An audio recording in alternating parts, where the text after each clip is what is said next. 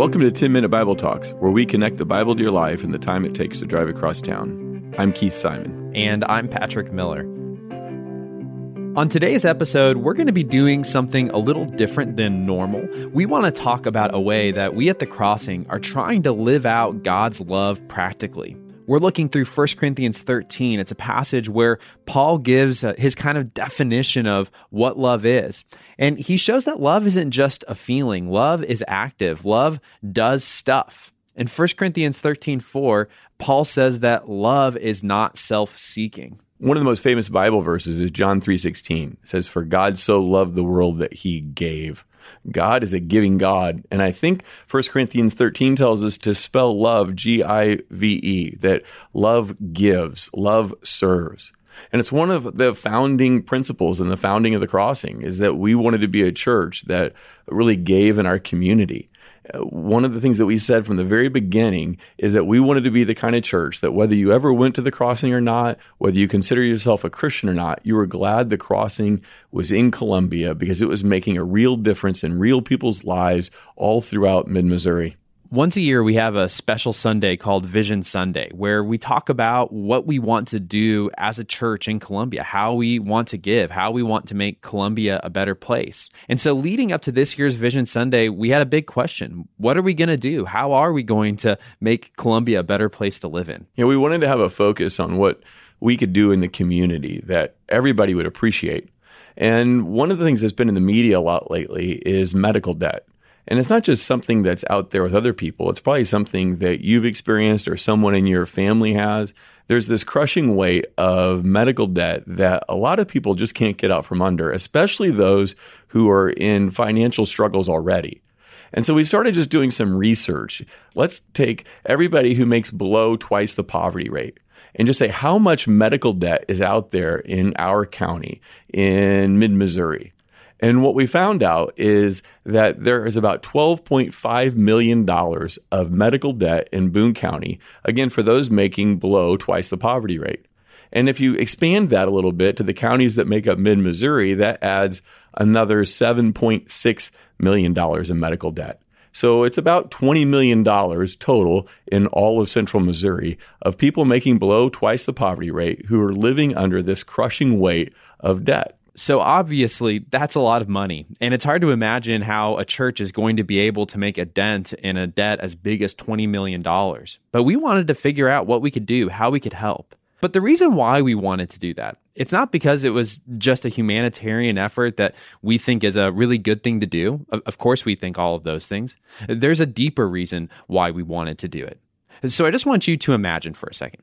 Imagine that one day you go out to your mailbox, you open it up, and inside you find a letter. And that letter tells you that all of your debts have been forgiven. Your school loans are paid off, your mortgage is gone, you don't have any credit card debt, no medical debt, everything is taken care of. Can you imagine what that would be like? I know that would be a day, at least for me, that I would never forget because I'm like everybody out there. I've got a mortgage. I've got different debts that I'm trying to pay off. It would be a huge, extraordinary day in my life. And as crazy as it sounds, something like that happened every 50 years in ancient Israel. Every 50 years, people were set free from all of their debts. They got back property that had been mortgaged away. If they'd been sold into debt slavery, they were freed. It was a day called the Jubilee. And it's kind of where our English word jubilation actually comes from, because it was such an exciting day that people could be set free from all of their debts. Now, fast forward to the time of Jesus. Jesus of Nazareth, at the beginning of his public ministry, enters into a synagogue, and he's designated the reader that day. And the attendant hands him a scroll, and Jesus goes through that scroll, and he selects a particular verse that he wants to read. And what he chooses is at the very beginning of Isaiah chapter 61. Jesus reads this: "The Spirit of the Lord is on me, because he's anointed me to proclaim good news to the poor. He has sent me to proclaim freedom for the prisoners and recovery of sight for the blind, to set the oppressed free, to proclaim the year of the Lord's favor." Now that year of the Lord's favor, that's the year of Jubilee. Then after reading it, Jesus goes, sits down, everybody turns and looks at him. And he says to them, "Today, this scripture is fulfilled in your presence." What Jesus is saying there is that he is the Jubilee. He is the one who has come to cancel debts, to set people free. Now, here's the thing that blows my mind. If you go back, like Patrick was saying in Leviticus, what you find is that the day of Jubilee was announced on the Day of Atonement, the day that the people made a sacrifice for the sins of the nation. So I think what Jesus is saying is that through his death and resurrection, he has set us free from our debt that we owed him, from all the guilt and shame that comes with sin. That's what the Day of Jubilee pointed to.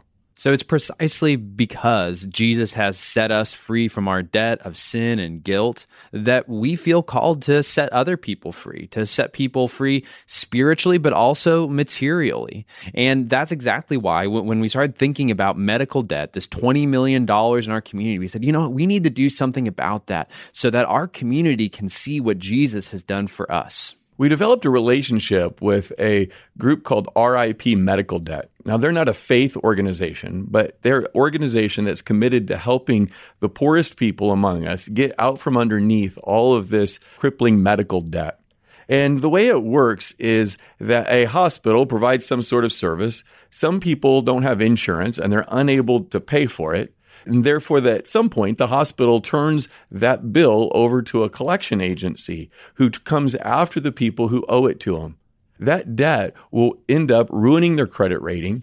Sometimes collection agencies go as far as calling family and friends, trying to embarrass people into paying off the bill that they owe. But the reality is that they can't pay it. So since these people can't pay off their debts, it means that their debt is incredibly cheap. So what RIP Medical Debt does is they come along and they buy the debt from the creditors. They're actually able to buy this debt, again, because it's so unlikely to be paid. They're able to buy this debt for a penny on the dollar. So you're not a mathematician. I'm not a mathematician. That means that $1 can buy $100 of medical debt. So when we looked at our community and we wanted to help relieve the debt of as many people as we could, it was going to end up costing $200,000 in order to cancel $20 million of medical debt. We thought that was crazy that we could ever raise that much money. But we threw it out to our congregation. On August 25th, we said to people, what if we partnered with RIP Medical Debt and in the name of Christ paid off the medical debt for those people in our community who are struggling already financially? Again, if we had $200,000, that'd pay for all of mid-Missouri, but no way we're going to do that. Well, it turns out that's true. There's no way we were going to raise $200,000 because God had something bigger in mind.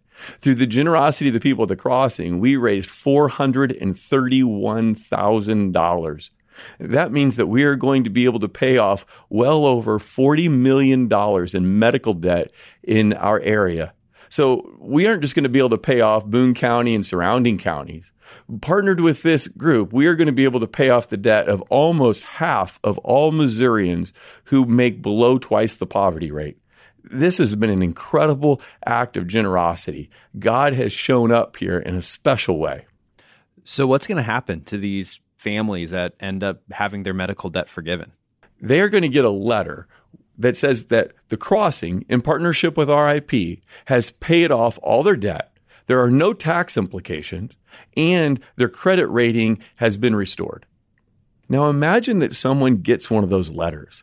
They open it up and they find that their medical debt that they've suffered under and been worried about and embarrassed over and unsure they'd ever get rid of has been paid by someone else.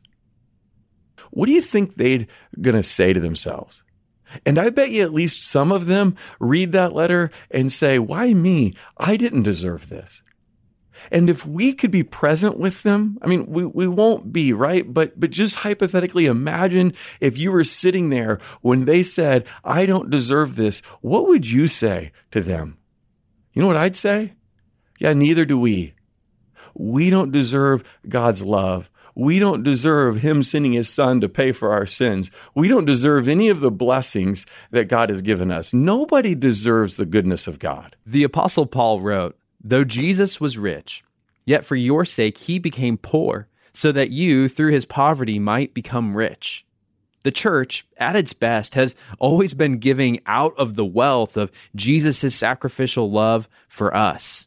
The reason why we wanted to give isn't because we think we've got our lives together or because we're just extraordinarily generous people. The reason why is because we've seen what Jesus has done for us. He laid down his life for us.